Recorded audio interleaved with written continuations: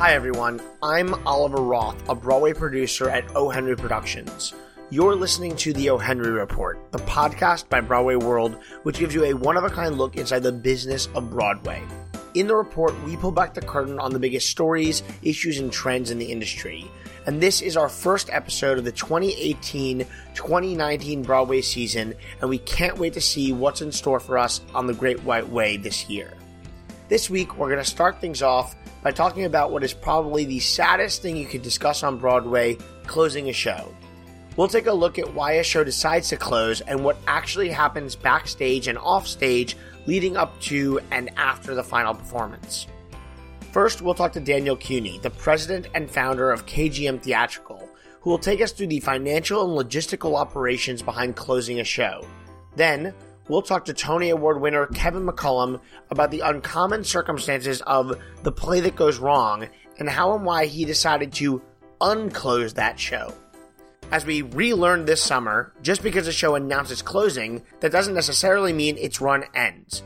The Play That Goes Wrong, which had announced that it would close on August 26, 2018, back in May, decided in July to push back its closing performance to January 6, 2019. We'll talk about the mechanics behind this move in the second half of the show when we speak to the show's producer, Kevin McCollum. Before we speak to Kevin, I wanted to speak with the general manager about the inner workings of a Broadway closing. Though often a bittersweet moment, every show that opens must close. Here to talk with us about some of the behind-the-scenes operations surrounding a final performance is Daniel Cuny. Daniel is the president and founder of KGM Theatrical, which is one of the leading general management companies in the business. KGM represents live entertainment around the country, and they are currently represented by the long-running comedy hit Puffs, now playing in New York, and Heartbreak Hotel, which just completed its run in Chicago. Upcoming credits include Reefer Madness and Cleopatra. Previous credits include Heathers, Rock of Ages, Fella, A Night with Janis Joplin, The 39 Steps, Altar Boys, and many more. You can read more about the work that KGM does and get tons of useful tips for producing your own work at kgmtheatrical.com. And now, let's turn to a conversation with Daniel Cuny. Daniel, it's so great to have you here. You're our certainly most frequent guest of the show, and we really appreciate it. I think this is your third time on it. And today we're talking about something that's not that talked about, I think, in the general public. And for good reason. It's probably the saddest part of our jobs, and that's closing a show. Where sometimes it can be happy, but in general, I think it's not the happiest part. So I just want to start with what might be an obvious sounding question, but I want to start with a conversation of when, as a general manager or you know, as a producing team, administrative team of a show, when a conversation about closing might start. So, and I guess that there might be a few different reasons, but why might it be time to close a show? Yeah, sure. Well, first of all, thanks for having me back on the podcast, Oliver. I always love joining you. So the conversation about why to close a show, you know, we try to begin it as early as possible. Obviously, as you said, sometimes it's a sad conversation, but if we do our job correctly, it's not always such a sad occasion. But, you know, I would say in general, most shows will run as long as there's a paying audience and as long as everyone feels confident that they can remain profitable from week to week.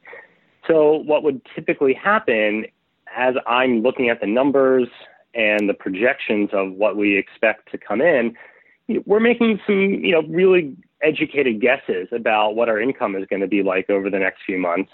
And at that point, if the general manager and the producer can start to sense that maybe there's a decline, we begin to have that conversation.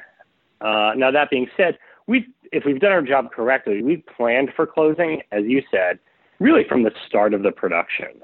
But the conversation about when exactly to close, you know, we try to, you know, give it as much lead time as possible. And so obviously we're talking mostly about open runs. When it's a limited run, closing is sort of stated up front. Maybe you get an extension, but that seems like a time where you really are planning for closing from the get-go. And you sort of know when you might end, right? Yes. There's two reasons why a show would close. One is you anticipate that the audience is, you know, dropping off to a level where you're not going to be able to remain profitable. And number two is you've planned it from the start. Either you have some stars with limited availability, or you are going into a theater with limited availability, or some combination of the above. And you know that with the stars that you have, you'll be able to turn a profit in that limited number of weeks. Obviously, as a general manager, you are thinking about closing, even a long-running show from day one. And we're going to get into that in a second about what happened, what the conversation is on day one. But what I'm wondering now is when it actually comes time, let's say you see your numbers dipping and you think, or whatever the reason is, you feel that it's time that the show closes. Is there a ballpark of how long before a show closes or a closing notice is published that you know that you're going to be closing the show? And I use no sort of liberally. Maybe you haven't made the firm decision, but it's something that is really seriously being talked about between you and a producer. Again, I would say we try to make closing have as long of a lead time as possible. And some of this, in an interesting way, is dependent on the time of year that you expect to close. Let's say, I'm working on a show and it had a really phenomenal summer, but I'm looking at fall sales and they really just don't seem sustainable. We've had a 4-year run. We feel like, everything, we have a trajectory that we typically follow year after year where we have a great summer, sales dip in the fall, we have a great winter through the holidays, but then January, February, things die off again. We may make the decision around Labor Day to close at the end of the holiday period, at the end of December, because then we can really go out with a bang. And in that case, we would do a proper closing campaign. We would say, must close January 6th.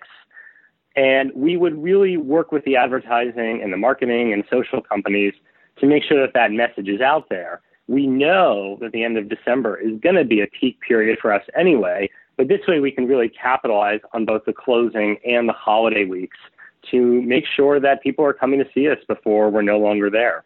So that brings up a great sort of side conversation for us to have, which is when you're in that fortunate situation, you do get to work with the marketing and press and advertising teams to push a closing campaign, right? It makes sense that if we're trying to sell tickets and there are people who maybe have said, oh, well, I'll see that eventually, that if we post a closing notice, or a closing, if we announce the day we're closing, those people might be persuaded to buy tickets. In your experience, if you have enough lead time, do you think that announcing closing and really getting the word out there really does move the needle on ticket sales? I would really say it depends on a number of factors. Number one of which is probably how popular was your show when it was doing well. If you had a strong fan base, the closing notice is a really great call to action to bring them back one last time to see the show in New York. If the show opened and never really developed that fan base, and you're playing to mostly unprofitable weeks, and you're closing in a fairly bad time of year, it's probably not going to move the needle quite that much. In which case, instead of saying we're going to close 3 months from now, we might have a much briefer closing window. Maybe we look at things and we say, you know what, we made a good run of this, but we're not going to see any tick up from announcing closing. We are losing money every week. Let's close this thing down in the next 2 or 3 weeks. And then obviously, and there are a few times where that campaign might be so successful that you actually decide you don't want to close the show, which I guess is the absolute best that can ever go. If you have done everything right and you've played to a fairly loyal fan base during your entire run and you announce closing, and to your wonderful surprise, you find that there's an audience that wasn't motivated to buy tickets before that suddenly is, that in turn goes out and spreads word of mouth about your show, it could have that effect. I think it is rare, but I think, in your conversation with Kevin, you'll probably find out that it does happen from time to time, where that closing campaign really brings out the people who had not yet committed to come see the show, so much so that it turns the fortunes of the show around for a period of time. The next thing I want to talk about is bring us back to that idea that actually you've thought that you were thinking about closing from day one. And this is something that people who are not as familiar with the sort of inner workings of the industry and the way we budget shows might find surprising, though I think intuitive, which is that when you prepare budgets for a show, you need to think about the fact that eventually the show needs to close. So maybe if you could talk a little bit about what that's like, what has to be budgeted for and when. For sure. So the short answer is closing a show, funnily enough, actually costs money. It's not like we just look at the money in the bank that we have and try to run the show until there's a zero balance. We have to prepare for the fact that there's going to be crews coming into the theater.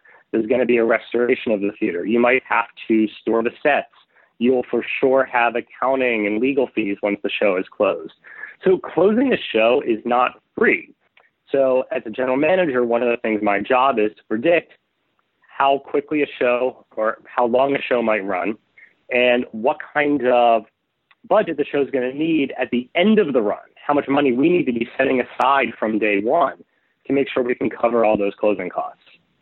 And is there a ballpark, maybe percentage or something or flat rate that closing a show might cost? There's really not. I think it depends. Is it a Broadway show or an off-Broadway show? And then also, what does the show hope to accomplish once it's closed? You know, there are some shows that want to go out on a tour, and the physical production, the sets, the costume, the props, those are all useful for the tour, but the tour might not happen for a year. So we need to store it. And we store it in, airtight containers in New Jersey or Connecticut. That's fairly expensive, especially if we're waiting a whole year before we're going to take those props and costumes out of storage. On the other hand, you might have a show that's run on Broadway and feels like it had a wonderful life. There's no plans for the show to tour. And all that show wants to do is sit back and collect licensing revenue for the next 40 years. So it really depends on what the goals of the production are and at what level the show ran, Broadway versus off-Broadway, while it was here in New York. And so when you budget at the very beginning of a run, and you don't, obviously the decisions you just said are really important ones and are informed by the run. Are you actually thinking about the post-Broadway strategy for a show on day one when you're budgeting in order to figure out what those closing costs might be?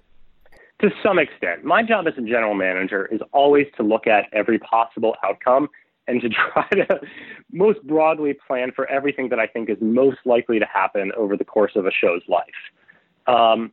If we're a limited run with stars on Broadway, I have a pretty good idea that this show is not a show that's going to tour. It's built for a limited period of time to attract a New York tourist-based audience for 12 or 16 weeks. I'm probably not going to need to store this physical production at the end of the run. That being said, one trick or tactic that we often take during a show's run is we start saving up for closing right after the show is opened. So the show opens, I'll start setting aside $4,000 or $5,000 each playing week to build up that savings fund to cover all my closing costs. If I know that the show is a limited run, I actually might budget some money right up at the start of the production to make sure I have those closing costs saved.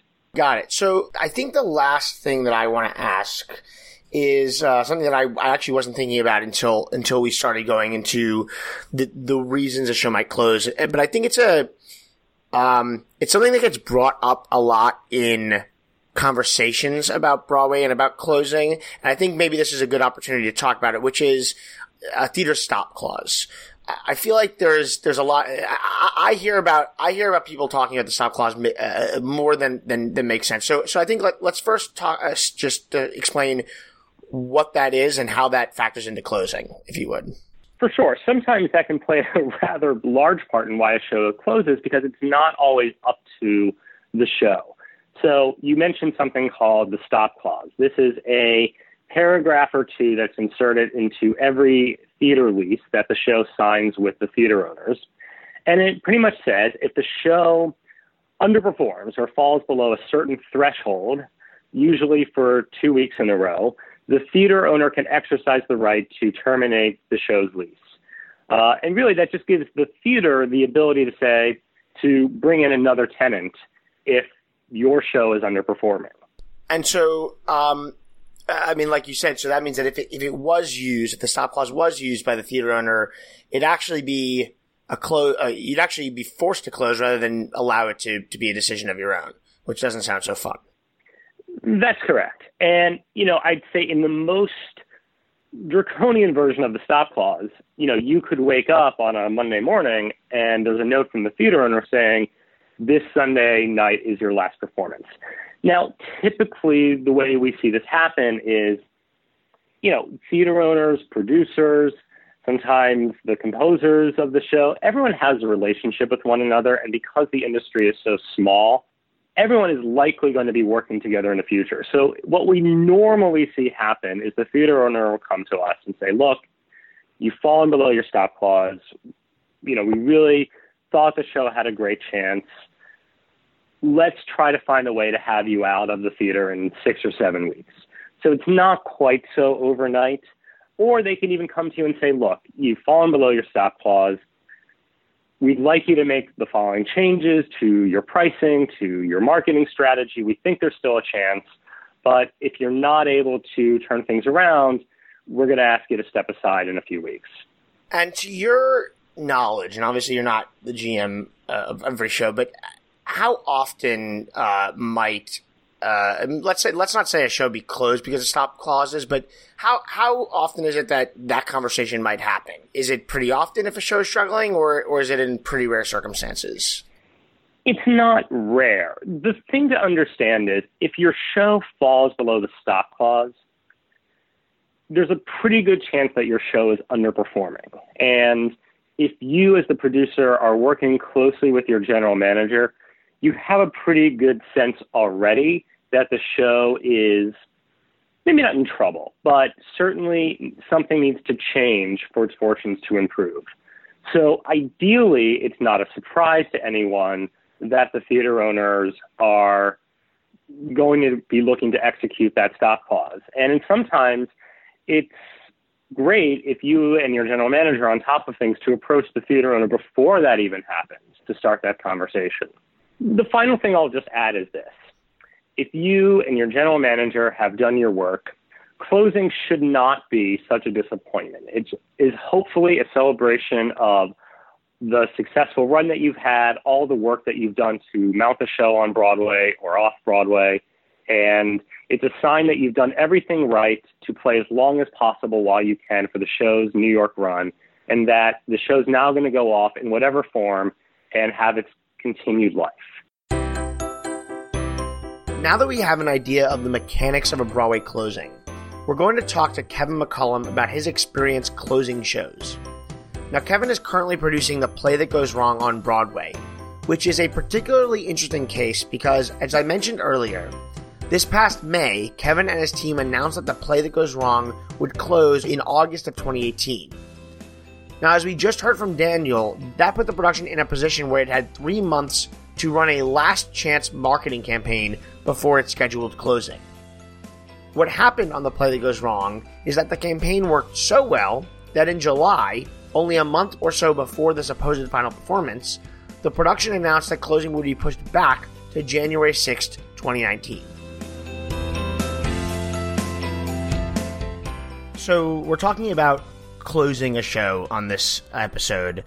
Obviously one of the reasons that I wanted to talk to you is that right now with The Play That Goes Wrong, you probably have a very interesting perspective on ideas about why to close or not close a show. But I think I first wanted to just start from sort of base one. Whether you answer this question about The Play That Goes Wrong or in general from your experience as a producer, how do you know, and maybe this is a very obvious answer, how do you know when it is time to close a show?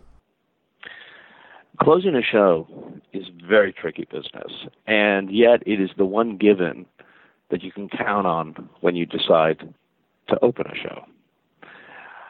And so one of a producer's main responsibility is to maximize the exposure and business of whatever show you're working on. And so The Play That Goes Wrong is a very unique situation. It's the only show I have been the lead producer on that I didn't help create from day one. Myself and my partner in the U.S., J.J. Abrams, both loved the show in London, and we loved the authors, and we said, listen, let's move it to Broadway. And our British producers, Kenny Wax and Mark Bentley, were terrific partners, and we decided, let's do this together. So we did.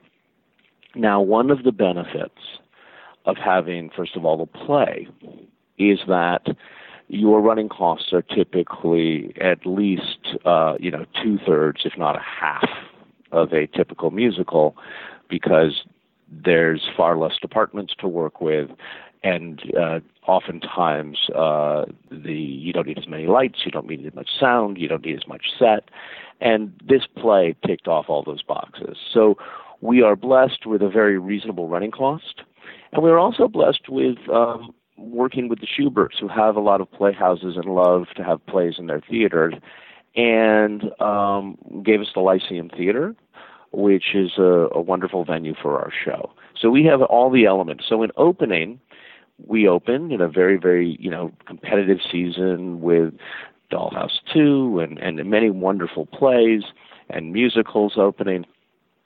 And we knew that to sell the show, we had to perform the show. So we didn't overspend on advertising, and we kept our running costs low. The success and being able to run the show and be at the second longest running play in the history of the Lyceum, which is, thank you, which actually show, I won't even say play or musical, because we just passed, by the time we do close in January now, which is our new closing date, we will have surpassed, I think it's called The Gaiety Girls of 1919 or something like that. And the only play that will have run longer at the Lyceum than ours is Born Yesterday, the original, in 1947. It closed. So it's fascinating how we've been able to do that. And one of the reasons, just the top line reason, is we put together an economic philosophy to create low running costs. So you announced closing because I guess I assume at the time it seemed like, despite the low running costs, the show was going to run its course in August, right? I mean, no. Let me talk about that a little bit more. As a producer, we deal with 16 unions and the theater owner, and there is pressure always in this current environment, with Broadway being so vibrant and strong and so much capital flowing into the market to create new shows. One of the hardest jobs in our business is for a theater owner to sort of, plan what's coming in next.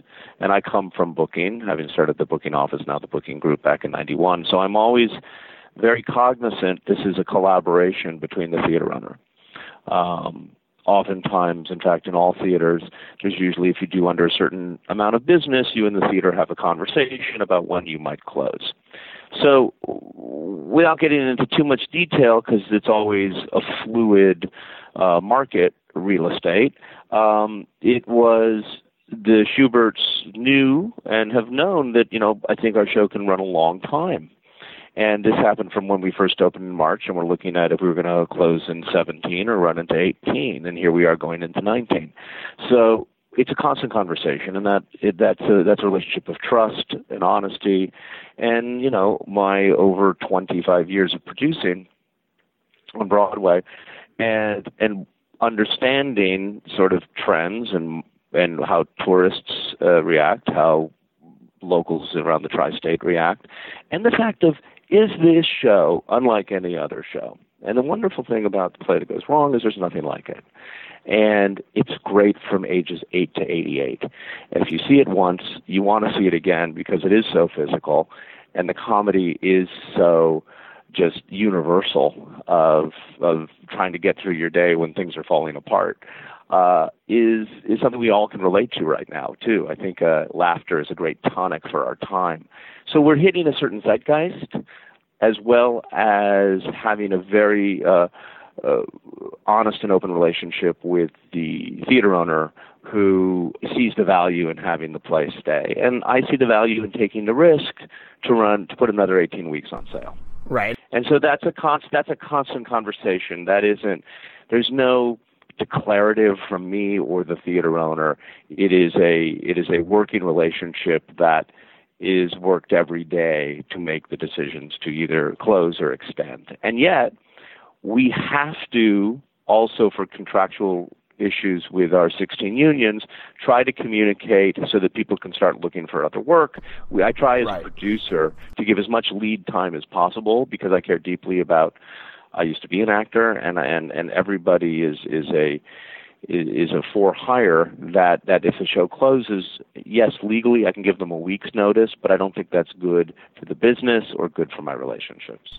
So you started to hit on this, but obviously the conversation between you and the theater owners, it was fluid and was happening all the time in order to give you the opportunity to have such autonomy in deciding when to close the show. So I would just say this. Yeah. If I was new to producing, this is something that's built up over decades of behavior. Right. So, Motown, which I ran, opened in 2013, but we basically had a 26-week closing because I knew I was going to go out on tour with a lot of that physical. And also we felt, given being in a, almost 1,500-seat theater, it was important. That's different than selling, a 900-seat theater. And there was a lot of other musical competition coming on board, and we knew we had a great tour planned, and we knew we could come back also after our tour. So those were all factors leading into that, and it really worked because once we announced, we sold a lot of tickets, we returned, we recouped, and everybody won, and then the tour did fantastically. So it is about understanding how to maximize the assets you have and the trends of your show in the current environment. And every season is different. Every season is different. So this discussion of all the thought that has gone into some of your closing strategies, like what you just shared on Motown, speaks to how far ahead you as a producer need to be planning. And we talked to Daniel Cuney earlier about how, as a GM, he's working with the producer to plan for closing starting on day one, far before the show even opens, while drafting budgets and incorporating an allotment for closing. And this knowledge from both of you about how much thought goes into closing and the future life of the show far before closing happens brings up the question of when then it becomes time to share these thoughts or a decision on final performance with A, the rest of the team, and B, the general public. So what can you tell us about how and when you make public your decision to close a show? I'll tell you what my philosophy is. I'm sure every producer might do it differently. It's important to me that people working on the show know what we're doing before it's released to the general press. The general press in today's world is a very, very ravenous creature. And any comment to any individual, that individual can go tweet it and it becomes a press release. So when in my companies and in the management of my companies, I try to remind everybody, look, this is a security, this is a business. People's lives are impacted by these decisions, and we have to treat it with discretion until we're ready to announce.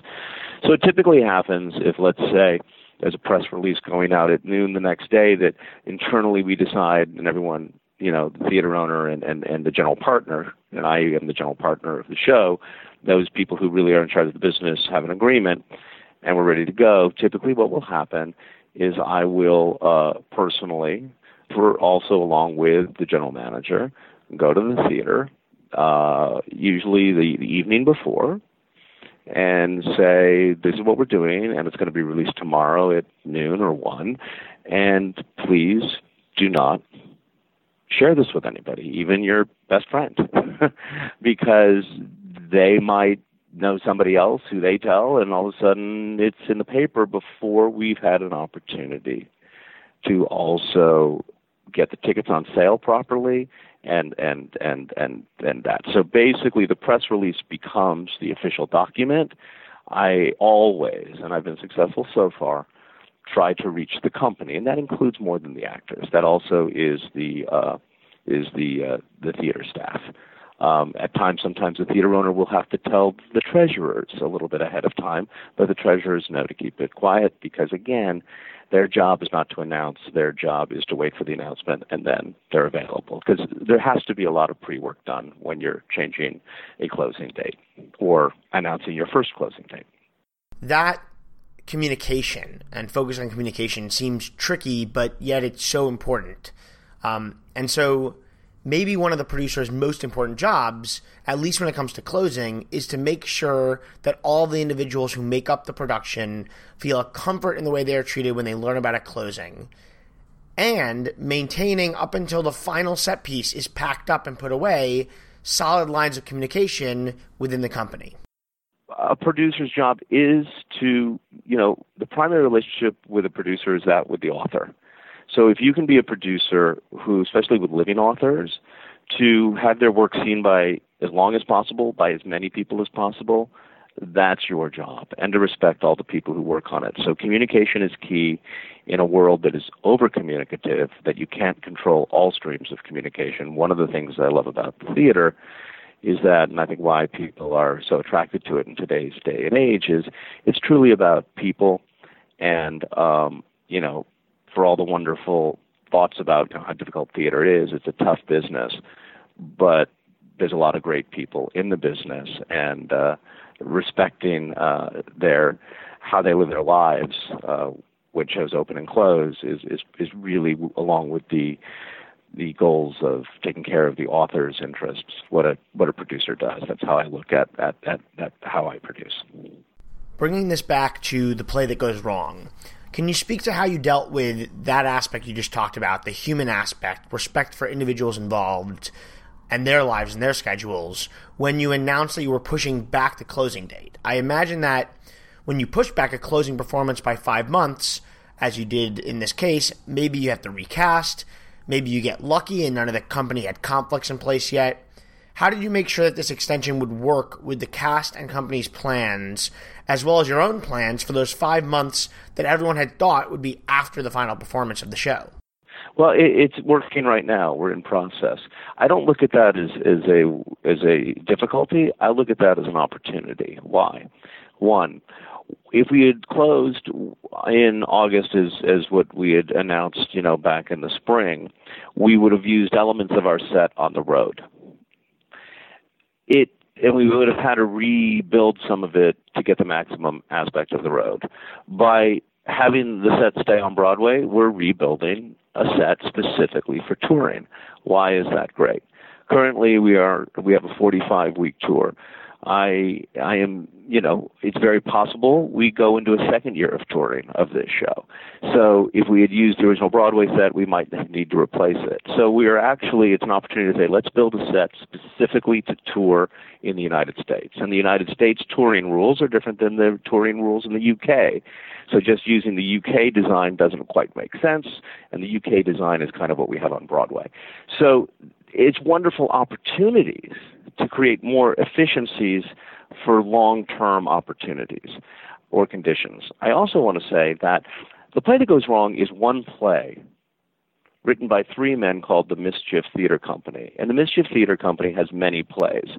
So I am not only producing The Play That Goes Wrong on Broadway, I am also bringing the Mischief Theater Company brand to Broadway. And they have other shows. Peter Pan Goes Wrong. They have a show called Play About the Bank Robbery. So they are creators of more content and more comedy that JJ and I are very anxious to bring to the United States. And the fact that it's getting the tour in places like Louisville and Cincinnati and Denver and Phoenix are going to see the show is very, very powerful to us long term. At the same time, actors who were going to go on the road, were in the middle of the conversation, like, yes, that you've agreed to go on the road, but maybe we want to play with that a little bit. Maybe you want to stay longer. And these are the things. So it's an opportunity for everyone to help figure out what's the best way. Now we have 2 companies still running at the same time. Well, that means more economics for everyone who's been loyal to the show to stay with the show or choose what's best for them in their lives. And as a producer, My job is to make people feel safe and do their best work and give them as much opportunity as possible. Well, that's a great place for us to end this conversation because it leads us straight into our next episode, which will be about touring. Thank you for listening to the O. Henry Report. If you have any questions from previous episodes or ideas for the next one, tweet me at Oliver Henry Roth. You can find the O. Henry Report on BroadwayWorld.com, iTunes, Stitcher, TuneIn, and Google Play. Basically, wherever you like to listen to your podcasts, we're there. Be sure to follow Broadway World on Facebook and on Twitter at Broadway World for updates. You can find me on Twitter at Oliver Henry Roth, on Facebook at O. Henry Productions, and on the web at www.ohenryproductions.com. For myself and the rest of the O. Henry Report and Broadway World staff, thanks for listening. We'll see you next time when we talk about touring productions.